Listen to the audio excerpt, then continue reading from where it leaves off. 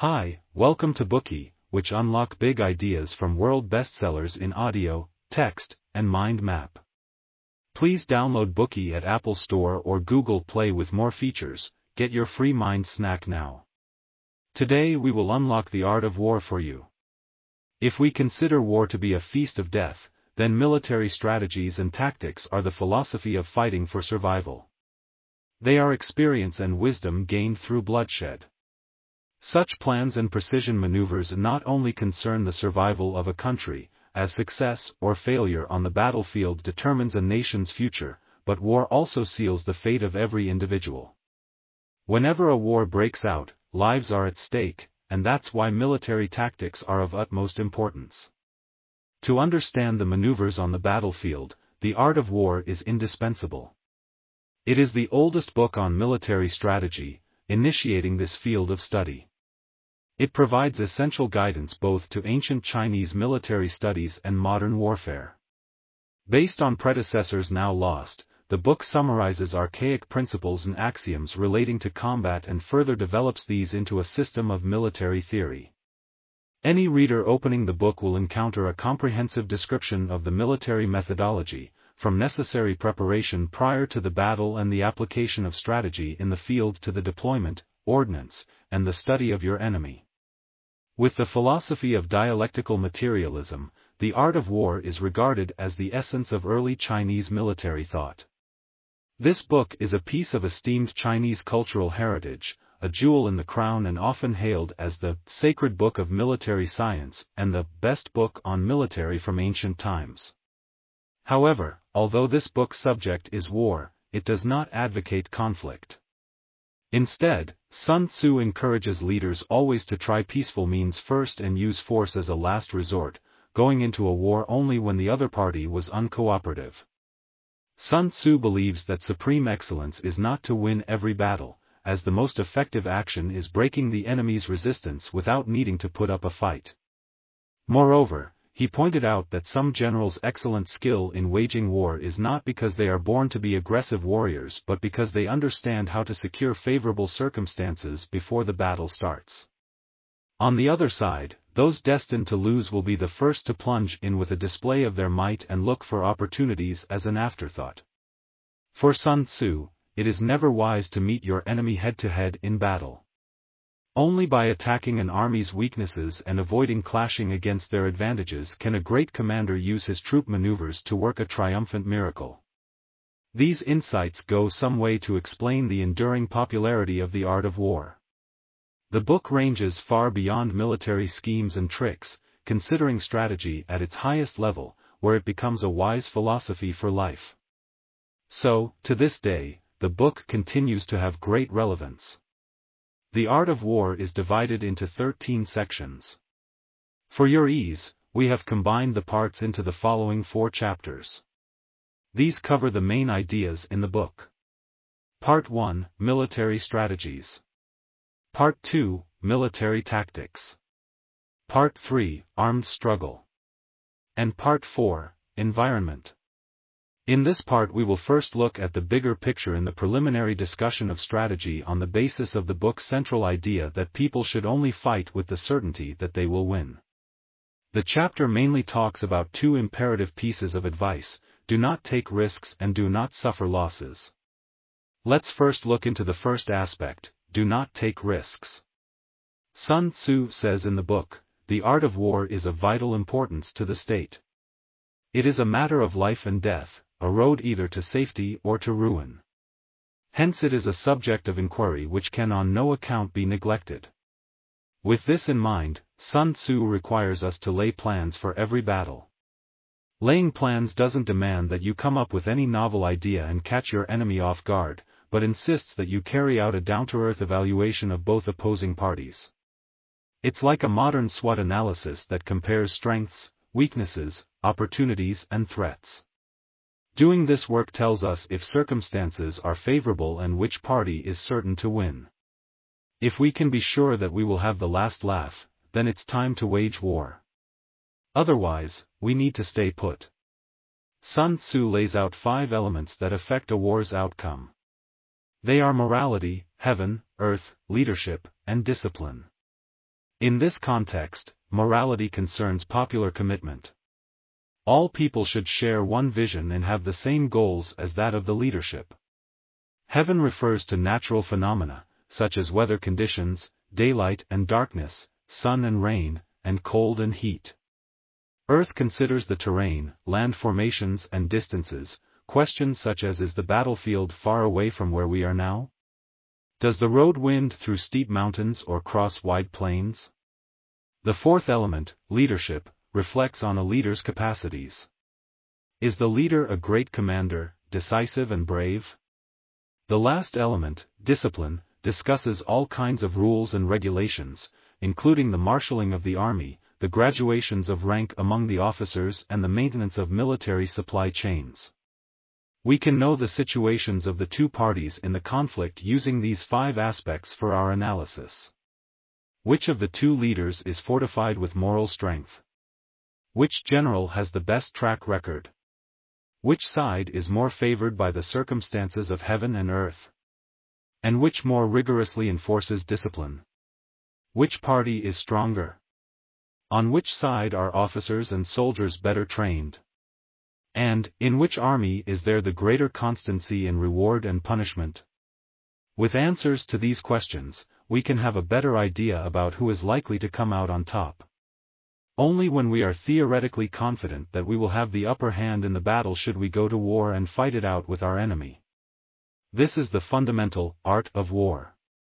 Briefly, in summary, it's important to analyze and compare your situation to your enemies and to be certain that you can win before putting a foot on the battlefield. However, when the war is underway, generals must take over and continue to be strategic. They must try every means to disadvantage their enemy and attack their weaknesses. Meeting the enemy head-to-head is never the best option. Sun Tzu promotes the strategy of confusion and deception.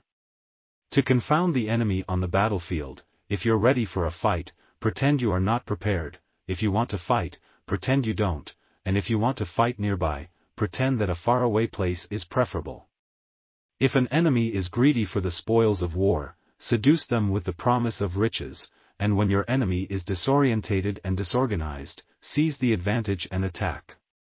When an enemy is confident, you should be on your guard and avoid a direct face-off. When the enemy's general is known to be irritable, harass them so they may act impulsively and thus make mistakes. If they despise you, fuel their arrogant attitude. If your enemy is well rested, get them on the run.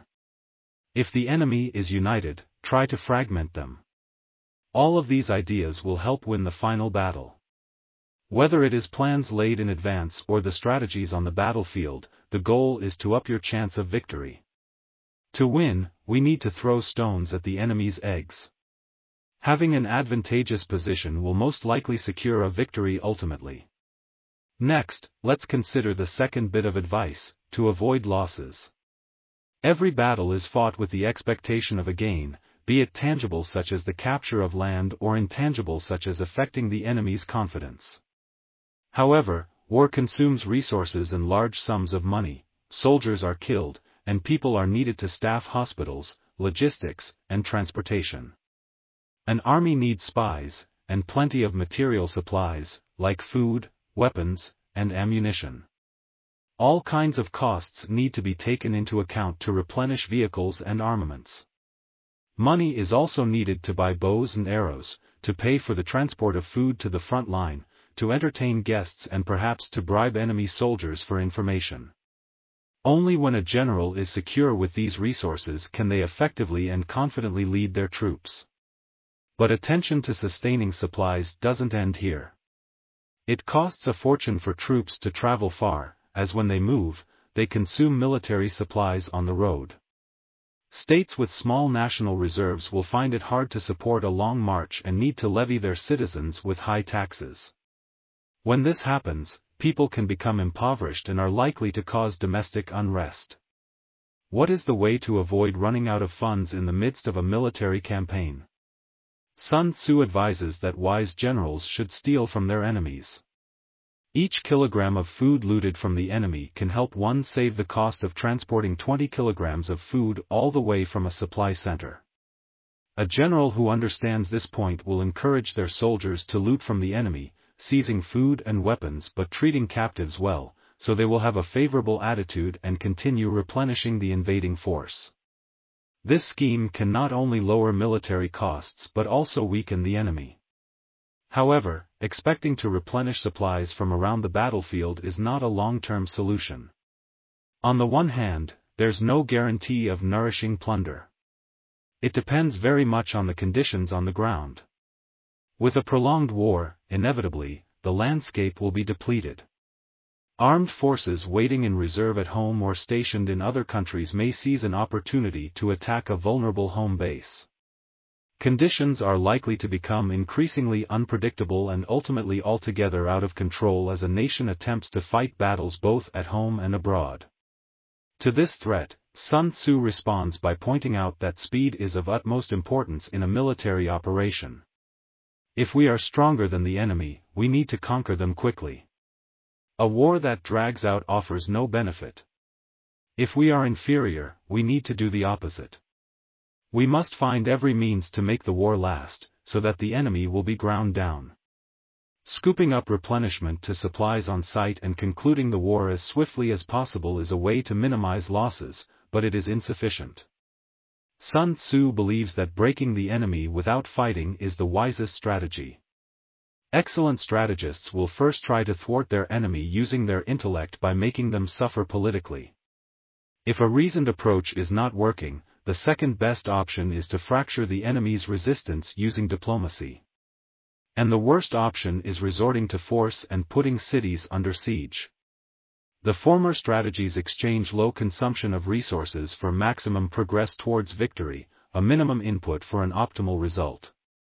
Blindly throwing resources at an attack and killing the enemy's people is costly, with an additional moral cost.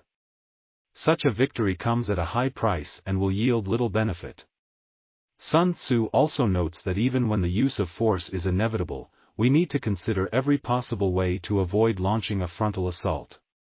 Do not consider smashing down the city walls and killing all the people. Instead, overwhelm the whole city, keep it intact and undamaged, and then quickly and thoroughly tackle any remaining issues of dissent.